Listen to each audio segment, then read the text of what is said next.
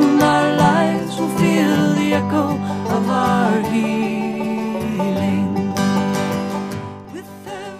Welcome to Spirit in Action. My name is Mark Helpsmeet. Each week, I'll be bringing you stories of people living lives of fruitful service, of peace, community, compassion, creative action, and progressive efforts. I'll be tracing the spiritual roots that support and nourish them in their service, hoping to inspire and encourage you to sink deep roots and produce sacred fruit in your own life. Let us sing a little song for the dreaming of the world, that we may dream as one. With every voice, with every song, we will move this world along. There are stations all over the USA carrying this program, but only 2 locales where 2 stations carry our show.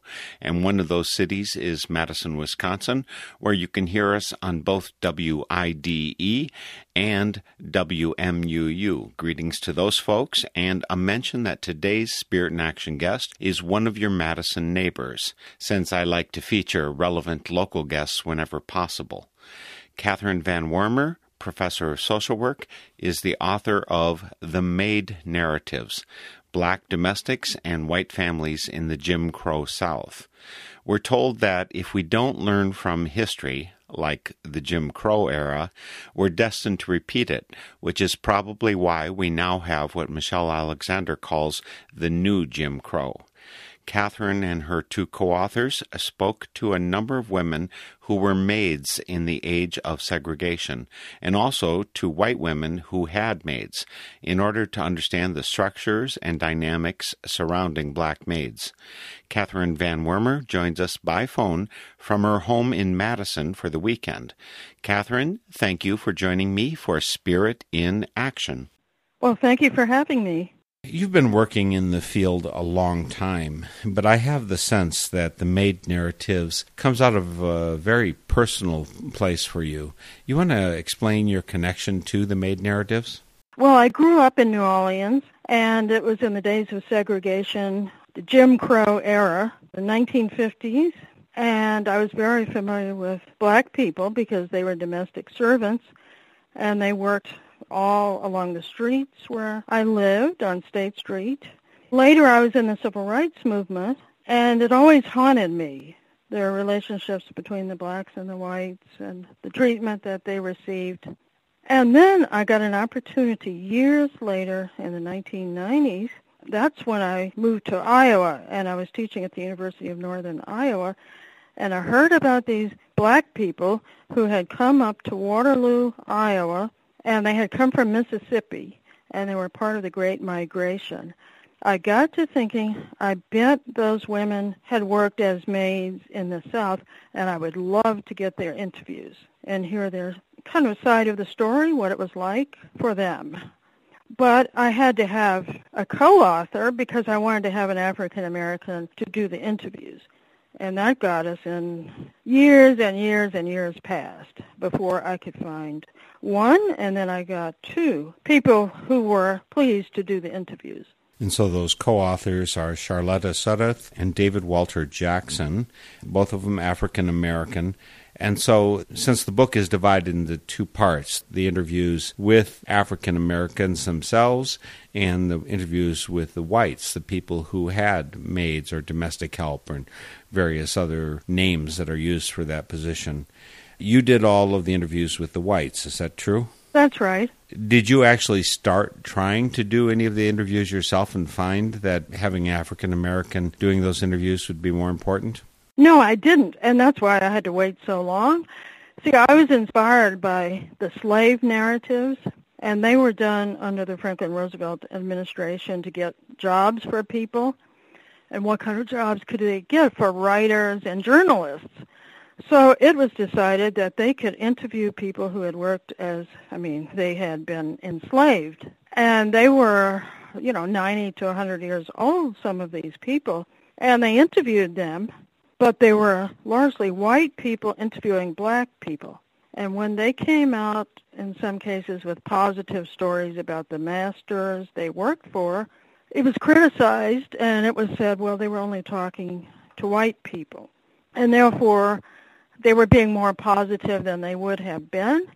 And so I knew if I did the interviews and it would be about relationships, I was very interested in relationships between the white woman of the house and the black servant, because I knew a lot of times they got very close to each other. There was a lot of affection between them. And I wanted to see if that would be true, but it had to be believable. And so I knew that African Americans had to be the ones to do the interviews with the black people. What was your objective in doing these interviews and then producing this book, The Made Narratives? Well, at first we started out with an article, but it was when I I transcribed the tape and looked back on it, and I thought, this would be a book, this would be fabulous. Because the story, it was tear-jerking, it was exciting, scary in parts. I thought, we have a book here. So that started the whole process of working it by chapters. I had not thought at the time of any white interviews. It was all going to be African Americans. But somebody said along the way, why don't you get the employers of these people? And I said, well, we can never find them. They're mostly dead now. There's no way we could trace them back. But then I thought, but we could find white people who were brought up by maids in their families, working in their families, and we could interview them. And I began to think, now that would be very interesting to see, how do they explain it? How do they explain their role in this unjust society and unjust system? So that got to be interesting, too. Is there anything that came out as part of these interviews that seemed a surprise to you, Catherine? Oh, yes, there were surprises. Some things didn't surprise me because I knew them already, and they surprised other people. Charlotta was very surprised when the second interviewee told her, and this was going back to the 1920s, that when a white woman had a baby, if she could not nurse the baby, that her husband would go into the black community and find a black woman who had had a baby, and then they would hire her to be a wet nurse to the white baby. And I could hear on the tape, Charlotta, who was doing the interview, she said, what? She was just absolutely beside herself. But I had heard stories like that going way back in my family. My mother told me that she had heard that, one of her older relatives had been wet nursed by a black woman. So I wasn't that surprised. But Charlotta, who grew up in Waterloo, Iowa, she had never heard of such a thing. So I could hear that on the tape. But there were lots of surprises. One of them was this same woman, this is Annie Victoria Johnson, who was really the most interesting, the most articulate, the best narrator and storyteller, and she was the least educated of all the people we interviewed. And she told about quilting. She did quilting, and the white women did quilting. And she said they would go to the white woman's house, and they'd quilt all together, and then they'd take turns, and they'd go to the black woman's house, and the whites would come there, and they would sit there all quilting together. Charlotta asked, she said, what? The white women and the black women sitting there together? She said, what did you talk about? And she said, we said things like, now I have extra beans and you have extra carrots. We'll get you some of those beans in exchange for the carrots. And that kind of conversation. And when people read that, especially people in the North, they're just flabbergasted by that. They're all sitting there together around in a circle, whites and blacks, as equals for that moment, quilting. A big surprise to me, I'm a big fan of William Faulkner. He's my favorite novelist, and I think he's the greatest writer there ever was. And when I was talking to Charlotta, she said, by the way, my aunt, this is her great aunt, worked in the home of William Faulkner in Oxford, Mississippi. I just couldn't believe my ears. I said, you have to get an interview with her. Well, she was in a nursing home. I think she had dementia. But Charlotta still did get a rather brief interview with her. I keep saying, please go back and get more. I wanted to hear about the alcoholism and, the personal things about William Faulkner. But really, she talked about the food and the house. One thing that we should probably do, Catherine, is to put this into historical context. Again, folks, the book, The Made Narratives, Black Domestics and White Families in the Jim Crow South. So Jim Crow is a period that we believe has ended some time ago. Now, I mean, maybe it ended not too long after you migrated north, for that matter, but there's a period of slavery, and post-slavery, Jim Crow does not start right away. I think Jim Crow is a little bit later. Could you map out that history for those who are a little bit fuzzy about that? Exactly, right. Well, after the Civil War, and remember, of course, the house servants, for example, they were taking care of all their health care needs because the owners were going to make sure they continued working. So then we got into a period after the Civil War, and everybody was miserable. I mean, the poverty was unbelievable. The whites, the landowners, the slave owners, and more than anybody else, the former slaves were in a terrible position. They were wandering around the country. But the North came in. They had the Freedmen's Bureau helping them, and they put them in political office. So there were African Americans there, especially in my home state of Louisiana. They were right there in the government because the other people had been traitors, of course, to the nation, and they weren't allowed to vote immediately. Well, that time passed, and it really ended. The Reconstruction era ended. And it was in the 1890s that Jim Crow, named after a dance they had, that the whites had when they dressed up in blackface and really made fun of black people, and that was they were called Jim Crow. And then there was a depression, and because of the economic situation, there was displaced aggression onto black people, and they set up these barriers for them, and they had segregation. So any place they sat on the train, they had to be in a different place from white people. If there was drinking water, it had to be separate for what we called colored and white. So when I grew up by the 1950s, you would see double everything, the restrooms, everything. You'd see one sign would be colored, one sign would be maybe white ladies and one white men, and then there would just be one for black people saying colored. The streetcars, it had a little wooden piece that you could move around from seat to seat, and the black people had to sit behind it, and it said colored. But New Orleans was not terribly strict about that, and I remember my aunt had lived in St. Louis, and she came back down. She was pregnant. She sat in the back as soon as the seat was open. I was shocked because here was a white person sitting behind the sign that said colored. And it's interesting because she's a Republican. You know, and I thought, oh, well, she's been living up north, and she doesn't know all the rules down here. But that's the way it was. New Orleans, though, integrated the streetcars early. It was sometime, I think, in the late 1950s. It was before the Civil Rights Act. And the mayor just announced that we weren't going to have that anymore. They took them out, and there was no fuss or anything. But when you go down to St. Bernard Parish, on a bus down there, they would stop the bus and make people get up, get out of their seats, and make sure that the black people were always in the back and the whites were always in the front. You know, my impression was, I think I read this somewhere, of course, I've never actually been to New Orleans, but my sense was that New Orleans was kind of a special haven, even in the times of slavery. There were actually freedmen, as I think they were called, in New Orleans during slavery and maybe throughout the South. Is that true? That's absolutely right. Louisiana had the French tradition, and the free blacks, they helped build New Orleans. And I heard that when the Irish people moved there, when they came in from Ireland, that they weren't favored in the jobs because they had the blacks. And the black people were, a lot of them were part white. They were much fairer complected than the ones that came from Mississippi, for example. We had Creoles who were descended from the French people. And the women had been mistresses to some very prominent French people. General Beauregard was one of them, and he had black mistresses, and they were really well treated. And they went to the Mardi Gras balls, and they were like belle of the ball. And they ended up married. Later, their children would marry white people. And so you have that history there.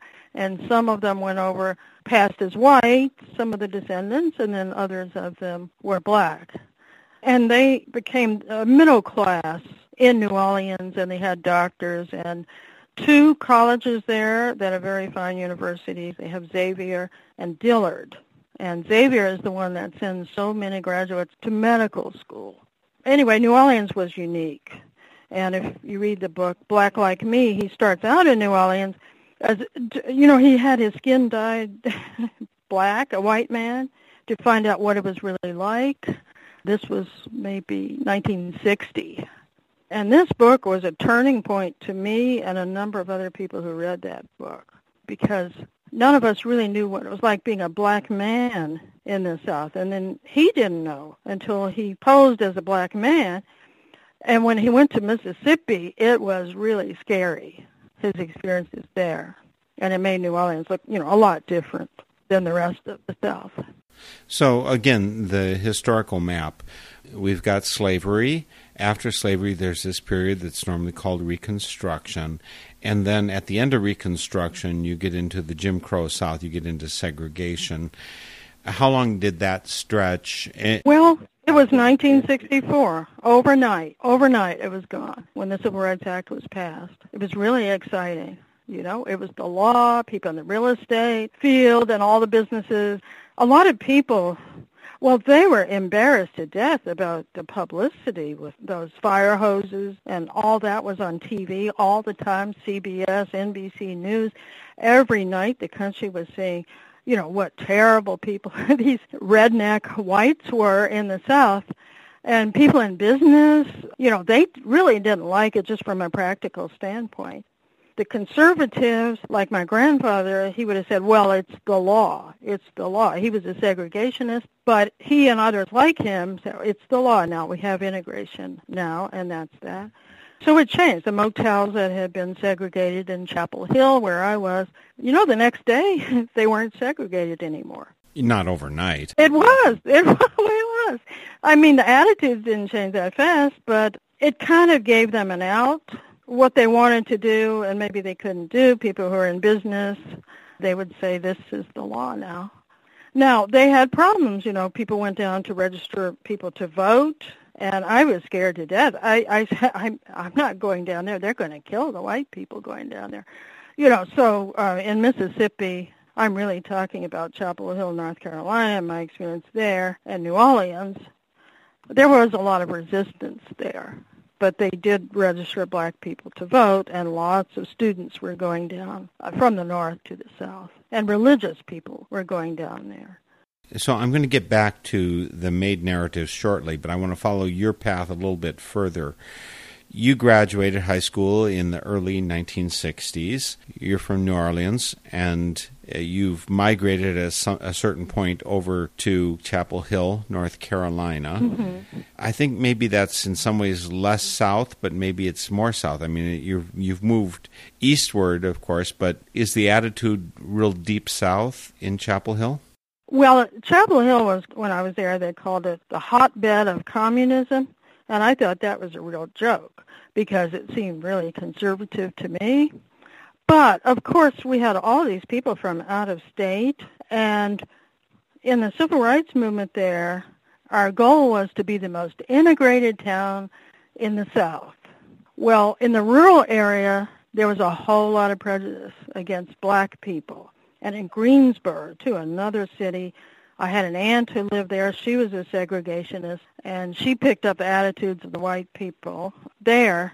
So I'd say it was very Southern. The accents were much more Southern than our accents in New Orleans, and that surprised me. I thought, well, we're going so far north, driving up there, and then the accents of people seemed more Southern than they did, actually, where I was from. The ones who were arrested, they were put in jail, and then they had a trial, and they had to go to Hillsboro, which was out in the country, a town out there. I guess that was the county seat. And they were sentenced to 1 year in prison because of the sit-ins and all that. I mean, there were very harsh sentences that were given out. And when you're saying the sit-ins, you're talking about going into Walgreens or whatever, and just the sit-ins there are just to integrate the lunch counters that you're talking about right there. Yeah, but a lot of this there, because most of them were integrated in Chapel Hill, So mainly we were sitting in the street, and so traffic would stop, and you would just sit down in the street. See, you'd sing your songs and all that. Before that, we would march up and down the street, and then, you'd sit down in the street. The police were very good. That was a difference, too, in Chapel Hill. They really protected us from these violent whites who were not educated people for the most part, and they would lash out at us, and it was very good to have that protection. But those were the sit-ins. They were just stopping traffic. That was considered very controversial, and there's a whole lot of criticism of people for stopping traffic. They said, what if an ambulance comes through? One woman, a white woman, was screaming at us, and she said that her son had to go to a birthday party, and they were going to miss the party. And we were trying to, we didn't talk. It was a silent vigil. We'd just sit there, and she'd be screaming, we've got to get to that party. And even if it had been an ambulance, I'm sure people would have sat there and remained seated. Well, then the police would give you a warning, and that's when I and my sister, who was with me, my younger sister, we would get up and stand on the side. And the people who were willing to go to jail, they would lie down, and then they were carried and they were put in what they called a paddy wagon. And so maybe 20 or 30 of them were hauled off in that wagon, and they were taken to jail. And this happened over and over and over again. But evidently you didn't submit yourself for arrest. No, I kept hoping. But my mother lived there. And we had 3 groups of us you could join. And the first group was people who could not risk an arrest because of their job or some other reason. The second group was people who could risk arrest. And then the third group, people who were willing and ready to get arrested. So I always went in the second group, and I just hoped that we would get arrested. But we didn't. And your mother was very much hoping something else. And she even came with us some of the time, or she was in the audience watching. She was in favor of integration, and she gave money to the people who were arrested. She would give them lots of donations. She was in the real estate business there at the time, and all the businesses there signed petitions in favor of the protesters. So it was a liberal city. Well, we're going to get back to that in a moment. First, I want to remind you folks that this is Spirit in Action, which is a Northern Spirit Radio production on the web, northernspiritradio.org, where you'll find more than 11 and a half years of our programs for free listening and download. You'll find connections to our guests. So when you want to track down Catherine Van Wormer, you can go to catherinevanwormer.com. But maybe for something more active, you want to find something about the Made Narratives. On Facebook, you can go to The Made Narratives, and you'll find active discussion about this book that we're visiting about today. Also on our site, you'll find a place to post comments. And we do love two-way communication, so when you come, post your comment and let us know what you're thinking. There's also a place to donate. Click the donate button to support this, because it's not the government and it's not corporations that are supporting Northern Spirit Radio programs. It's by you, the listener, that this is carried forward. Even more important, though, I'd say start out by supporting your local community radio station. They give you a slice of news and of music that you get just absolutely nowhere else. And it's got this local flavor and a viewpoint that you will not get from mass media. So please start by supporting your local community radio stations. Again, Catherine Van Wormer is here. She's the co-author, along with 2 other authors, of a book called The Made Narratives, Black Domestics and White Families in the Jim Crow South. She is from New Orleans, and you can find out a lot more about her history, and I want to cover that too. I want to cover more of that still, Catherine, but first let's take a closer look at the book. There's 2 main sections to the book. First, you have some historical context and situational. You're describing, because after all, you are professor of social work at University of Northern Iowa. Your PhD is in sociology from University of Georgia. that's a very different world, I would imagine, that we live in today from what you grew up in.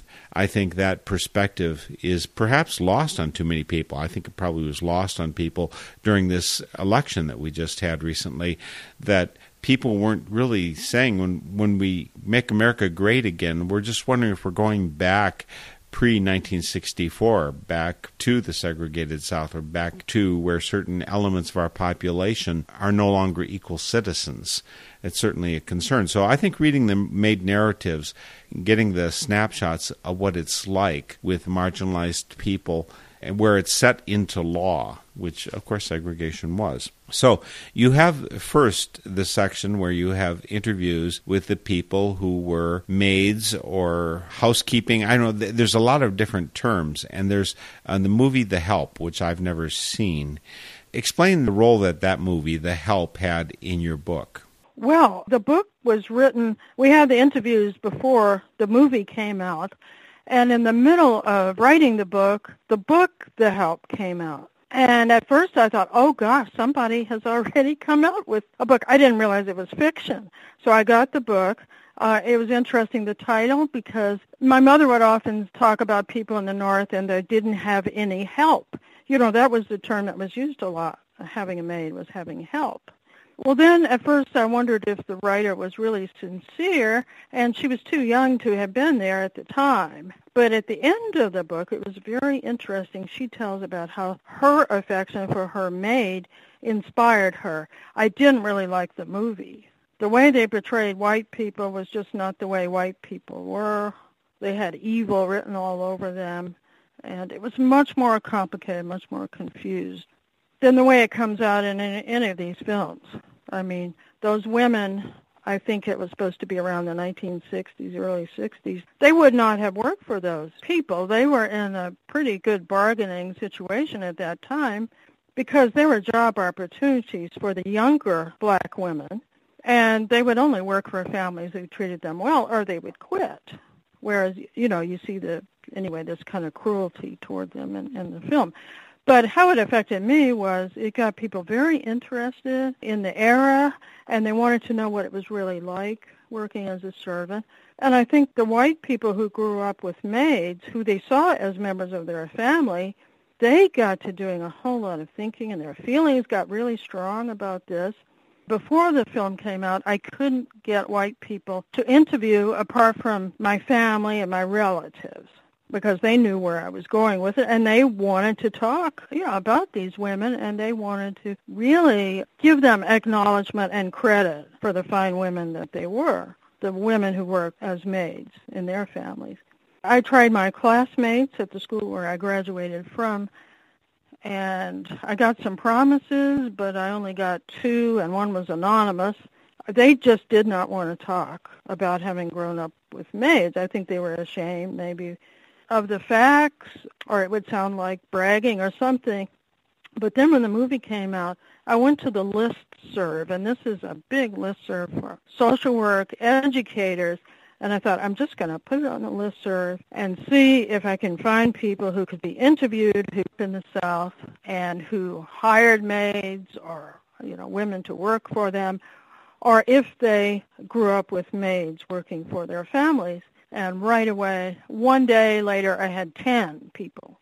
And they wrote their own stories, or I called them up on the phone. One of them wanted to be anonymous, but the rest of them, they used their names. And they told what it was like. An interesting thing, it turned out several of them were from New Orleans, and several of them were from Jewish backgrounds. Their stories were very different because they knew about the injustice. And those children were brought up being told, this system is mistreating these black people, whereas the ones who were probably Protestant and Catholic, not so much awareness of the injustice of the system. We were told this is tradition, this is the way things are done, it doesn't seem right, but that's just the custom. Whereas they were told something has to be done, there's a need for change in the system. Anyway, so because of the help, I think it made people more willing to talk about things that they hadn't talked about before. And let's talk about the selection that goes on, both for the African Americans who were interviewed for the book. And again, the interviews weren't done by you for the African Americans. They're done by David Walter Jackson and Charlotta Sudduth. They did the interviews so that, in fact, there is some degree of comfort. Instead of having a white interview a black person, it's someone who has some understanding of the race by having lived in those shoes. The black people, none of them requested to be anonymous, is my understanding. There was only one woman who, she said we could use her photograph if we were giving a talk, but she didn't want her photograph in the book, and she gave us a different name. And that was only one woman out of 50, out of 50 black people. They were very anxious to tell their stories and how they had come up north. They had a sense of humor about things, and they really wanted to talk. And sometimes the tape would run off, and I could see where Charlotta would have to get another tape, and the woman would say, but I haven't told you this yet. I haven't told you that. They really enjoyed the memories, and they liked having somebody listen to them. They talked about religion, the resilience that came out. There was nostalgia, too, for the communities that they had left behind. The peacefulness, the respect for the elders that the children expressed, saying yes, ma'am, and no, sir. You know, you could hear that it was in their minds, you know, the good and the bad. So it's not exclusively an attitude, those evil employers, those mean people. There's very much a mixture of attitudes. At the same time, recognizing some of the harsh treatment and certainly the lack of civil rights that were part of their experience. When you can't use the same bathroom, when you have to enter only by the back door, etc. So those things are highlighted throughout the interviews. But they're not, for the most part, what I would call a tone of anger. That's right. And that's what surprised some of the interviewees when they read the book. And we had a panel discussion. And so we had some of the very people we interviewed, and they were sitting on the panel. And they said, this book is about love. And I thought, love? You know, we've got the Ku Klux Klan in there. And, you know, there are a lot of very bad things that happen. But see, they were surprised when they read about some of the close relationships between the blacks and the whites that developed despite the system. And I think you get that any place in the world when you have people of different races and religions, and they're together, in this case, every single day. These women were together. They were raising babies together. And, of course, they became fond of each other despite the system. But the ones, when they left, usually the last experience was something really negative, and it would go something like, and they told me I couldn't hang my bedspread on their clothesline because this woman didn't have a washing machine and dryer, so she had slipped in her bedspread into their washing machine, put it up on the clothesline. The man of the house was ashamed because he didn't want the neighbors to think, I guess, he had that particular bedspread. And he was screaming and yelling, you know, who put that up there? And she said she packed her suitcase up and she got on the train and she went up to Iowa, and that was that. You know, so the ending was often the climax of something negative that brought them up to the north. They had to have a crisis usually at that point, or else they would just go to visit a relative and they were told, you know, you could get paid a whole lot more if you were here. Usually it was the weather they didn't want. You know, they said, well, we don't want this climate. You know, they say, Iowa, this is terrible climate. But they'd end up staying on and staying on and staying on. And, you know, so they ended up in the north for one reason or another. Well, talk about the Great Migration and this changeover that happened. Some of it happened specifically for women, like during World War II. And there's also the Great Migration where you're moving up, and there's this whole phalanx of people that moved up to Iowa, which is not what we think of as African-American territory. Yes, they came on the train. They were recruited to work in meat packing, and this was way back when, before these people were, you know, even born. And they brought black people up to break a strike because the white workers were on strike. And they were working on the railroads and the trains in Waterloo, Iowa. There's quite a lot of businesses there that were booming. So they went down south, and they just got them to get on the train and just go straight through Chicago and then go over to Waterloo and get their jobs. And so that started in Iowa. And then they kept connections with people down there in the south. And so as they felt there was a settlement up in Waterloo, and then they would come up. One thing that has surprised people, a lot of them were relatives to each other. And when we're doing the interviews, we found out that this one was the aunt of this one, and this one was her cousin. But I think one person a word would spread, hey, life is much better up here, and then they would come up. Another reason was to protect the male children in the family, and this has to do with the lynchings and horrible things going on. And some of them, I went to one meeting at a museum, and it was in Waterloo, and these people were speaking, and the men in the audience were telling about their mothers. And the mother said, you're going to get killed down here. Let's go to the north. Let's go to Iowa to protect them, because some of them would not follow the etiquette, which was different for black men than it was for black women. And specifically that a black man can't whistle at a white woman. That's death sentence there. That's right. It had to do with that, with the control of society by the white men over the women in the South and over the black men. And there was a lot of fear that there would be something going on between the black men and the white women. And that's one reason they really revolted any talk about integrating schools when the kids were older, like a high school. But the children played together when they were young, white and black. And these stories came out over and over. Oh, yeah, they played with the whites. And I got the stories from, in my family, they played with black children growing up. But after they got to around age 12 or so, both sides pulled them away. You know, they didn't want any sexual activity going on.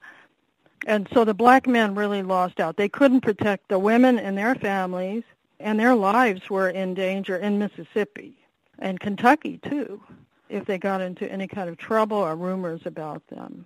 You can see that, of course, in the movie. Let's see, well, you can see one, I Know Why the Caged Bird Sings. To Kill a Mockingbird is another one I'm thinking of. And those were based on some real cases. Of course, I Know Why the Caged Bird Sings is Maya Angelou's autobiography. And then the other one, even though it was fiction, it was based on a real court case of a black man who was accused of having sex with this white woman, and then he gets killed when he runs away. I want to get back to the self-selection of your interviewees, but there's something that was pointed out in the book that I picked up in various places throughout the book. And again, folks, the book is The Made Narratives, Black Domestics and White Families in Jim Crow South. It's this hierarchy of power and of susceptibility to power, I guess I'd call it. Maybe men are at the top of this. They have the power over women, although I see things maybe a little bit more nuanced than that. But then women have their certain amount of power within the household, and so the help for them are people they can have power over.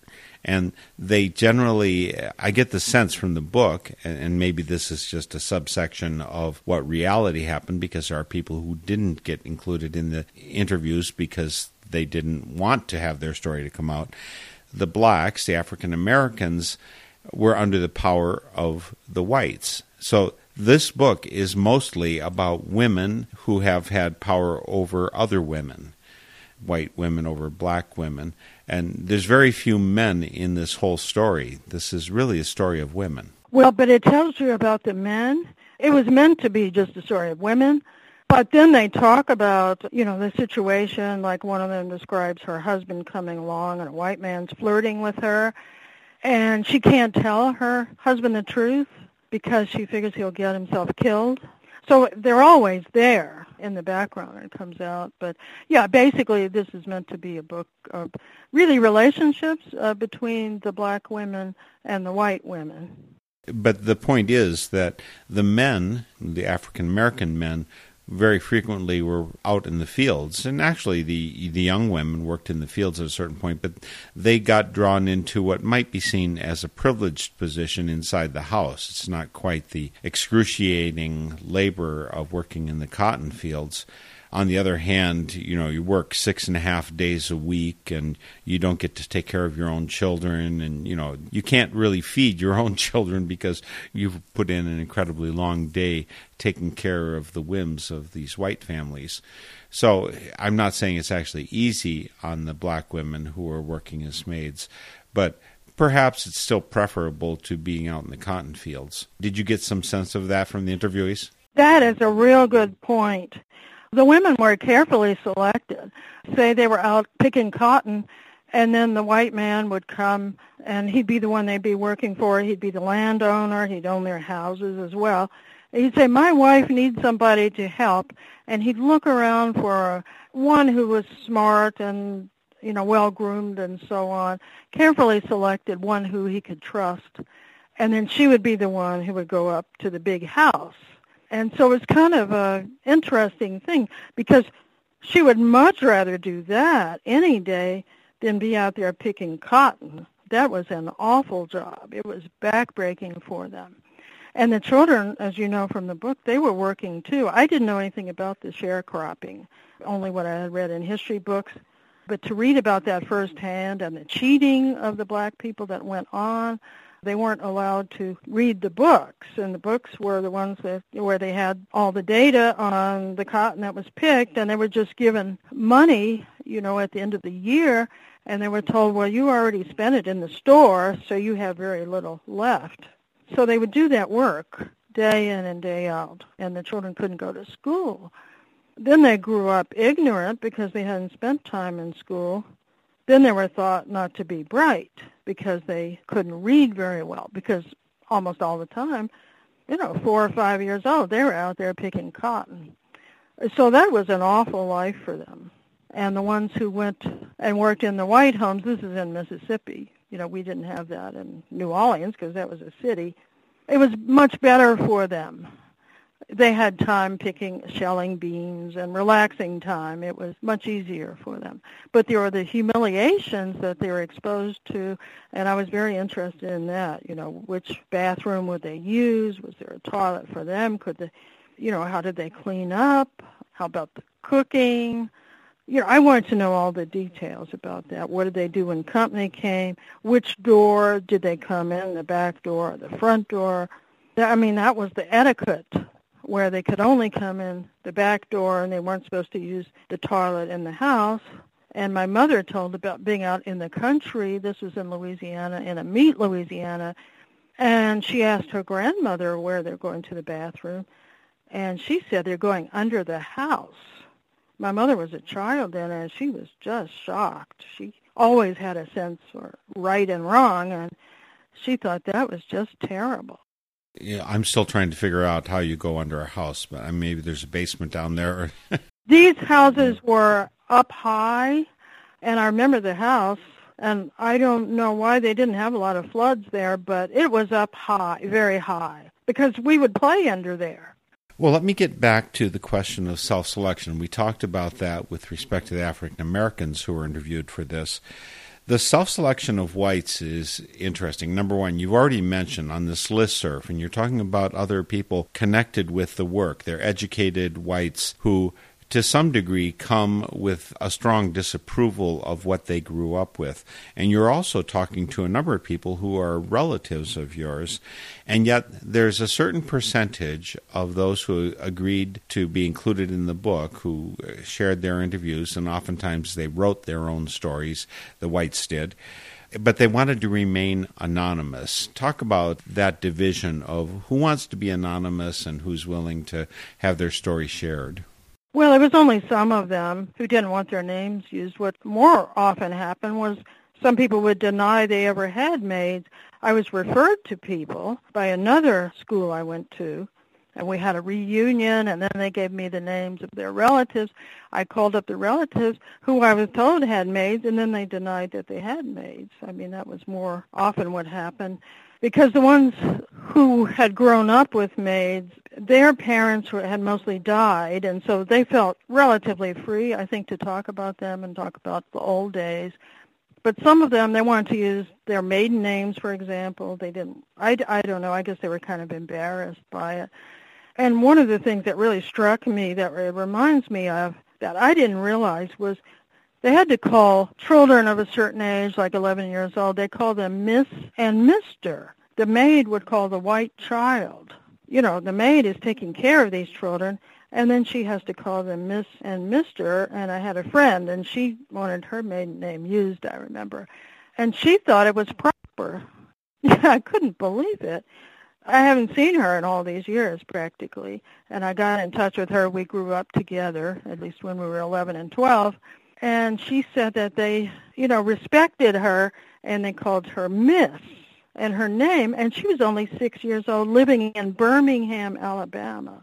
In other words, you're doing a bit of bowing and scraping to the little child who you're supposed to be, you have some authority over, but you have to be bowing and scraping to the person you have to keep safe, keep, in some ways, control. And some of them were saying how spoiled they were as children, some of my friends who I interviewed, or they wrote me emails, and I just quoted them from the email.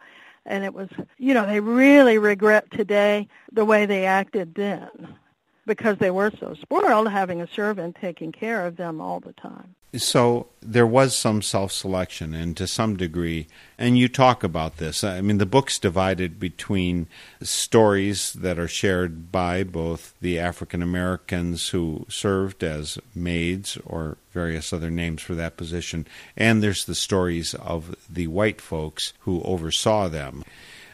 So let's put a bookend on this. I don't think you can ever have an exact bookend, but this period of the black maids and the substance that the interviews that are contained in the maid narratives, that is an institution which, by and large, no longer exists in its previous form. I mean, there's still segregation, there's still prejudice, there's still all kinds of racial hurts that are going on in this country. But can you say at a certain point that this is really the end of the maid period? Yes, except that they have Mexicans now. And I noticed one who I was interviewing, a former classmate, she wanted to be anonymous, I think because she was critical of her mother. And then she said, oh, well, I have a Mexican maid. But for the most part, they don't have servants, no. And so when did that end? I'm not sure because I had left, so I couldn't tell you exactly. And in my family, this woman was very loyal, and she stayed on until she was very old, and I guess it was, 1970s, around then. And there was no younger generations coming up because they would go to college. I mean, the opportunities were there for them, and they felt stigmatized. They didn't want to work for white families. So I would say 1970s. We are speaking, by the way, folks, with Catherine Van Wormer. She is a professor of social work at the University of Northern Iowa. Her PhD is in sociology, and the book that came out a few years ago, The Maid Narratives, Black Domestics and White Families in the Jim Crow South. There are two co-authors you should know about. They're very important in terms of having the good interviews that fill up this book. David Walter Jackson is one. He's assistant professor in the Department of African and African American Studies in Denver, Colorado. And Charlotta Sudduth is a master of social works, works in early childhood coordinator in Waterloo, Iowa.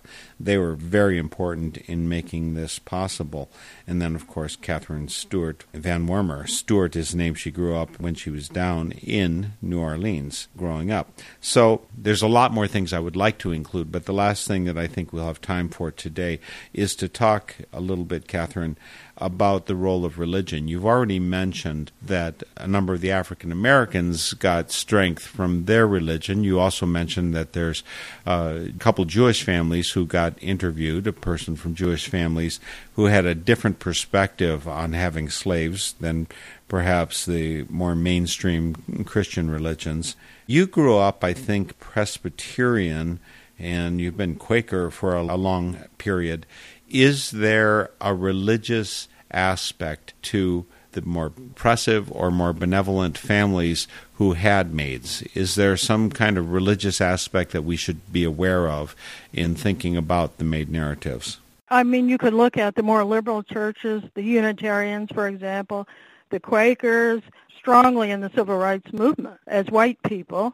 And the Catholics were very, very good. Their schools were integrated way before integration was mandated by law, and the Pope had something to do with that. The fundamentalist religious groups, and especially the Southern Presbyterians, the church I went to, I decided they were hypocrites as a child growing up. St. Charles Avenue Presbyterian Church, and my family for generations had been Presbyterian. They were very proud of it. It was an all-white church, and then we had a black church that was in more or less what they call a colored neighborhood, and then people like my mother would go there and teach Sunday school, and she would work with the black minister, but it was totally segregated. And no black person was allowed to come in to the Presbyterian church, our church. You know, can you imagine that? As a religion, I mean, the contradiction was so great that, you know, how could you be a Christian and then you wouldn't be for all the people praying together? It just was really hard to take. And children, you know, like myself growing up, we just couldn't figure it out. We could see the contradictions in the system. Children could always see there was something wrong, but usually they get brainwashed into it. Well, what happened? We had a minister. He was rather boring, long sermons. And the church, I think, somehow had been dedicated to him. He was a very prominent minister. And one day he announced that he was moving to Texas and he was going to retire into a small church. Well, that shocked people. Well, years later, my mother found out maybe 5 years later, there was a board of elders there, and he had said if a black person comes, they would have said colored person. If a colored person comes to the church, we will welcome him or her into the church. And they decided to get rid of him, and they voted him out. And when I heard about it, I was more angry at him than anyone because I felt like he should have stood up and not just gone sheepishly over there to Texas. But, I mean, that didn't speak well for the church. So I refused to, when I went to visit, go back there. And I was very glad. Well, it was after the assassination of John Kennedy. I didn't want to go to the Presbyterian church, but my mother said, we need to go to church that Sunday. And so I said, well, let's go to the Quaker church meeting. You know, I didn't know, what it was called exactly, but I said that is the only one I'd be willing to go to. So we went to Friends meeting. And that was the first Friends meeting I'd ever been to. Yeah, and there is an enclave of a certain significant population by American standards of Quakers in North Carolina. I don't think you would have had the same opportunity. There is a meeting down in New Orleans, but they're not very populous in that area, so I'm not even sure you could have grown up knowing about Quakers. I didn't know anything about them except history. I had them in a picture in my history book. Well, there it is. Yeah. Well, folks, we've been speaking with Catherine Van Wormer. She is professor of social work at University of Northern Iowa. The book is The Made Narratives, Black Domestics and White Families in the Jim Crow South, co-authors David Walter Jackson and Charlotta Sudduth. When you want to follow up about that book, one place particularly to follow up is the Facebook site, The Made Narratives. So check them out there. There's comments going on still about the book. You can find out more about Catherine and the number 20-some books that she's been part of producing. CatherineVanWormer.com. Those links are both on the NorthernSpiritRadio.org website. Come there and track down more about Catherine and the Made Narratives and her co-authors, too. All very good workers for making this world more conscious and moving us forward because we know where we've been. So thank you so much for doing that work, Catherine, and thank you for joining me for Spirit in Action. And thank you for having me. And we'll see you next week for Spirit in Action. The theme music for this program is Turning of the World, performed by Sarah Thompson. This Spirit in Action program is an effort of Northern Spirit Radio. You can listen to our programs and find links and information about us and our guests on our website, northernspiritradio.org. Thank you for listening. I am your host, Mark Helpsmeet, and I welcome your comments and stories of those leading lives of spiritual fruit. May you find deep roots to support you and grow steadily toward the light. This is Spirit in Action. With every voice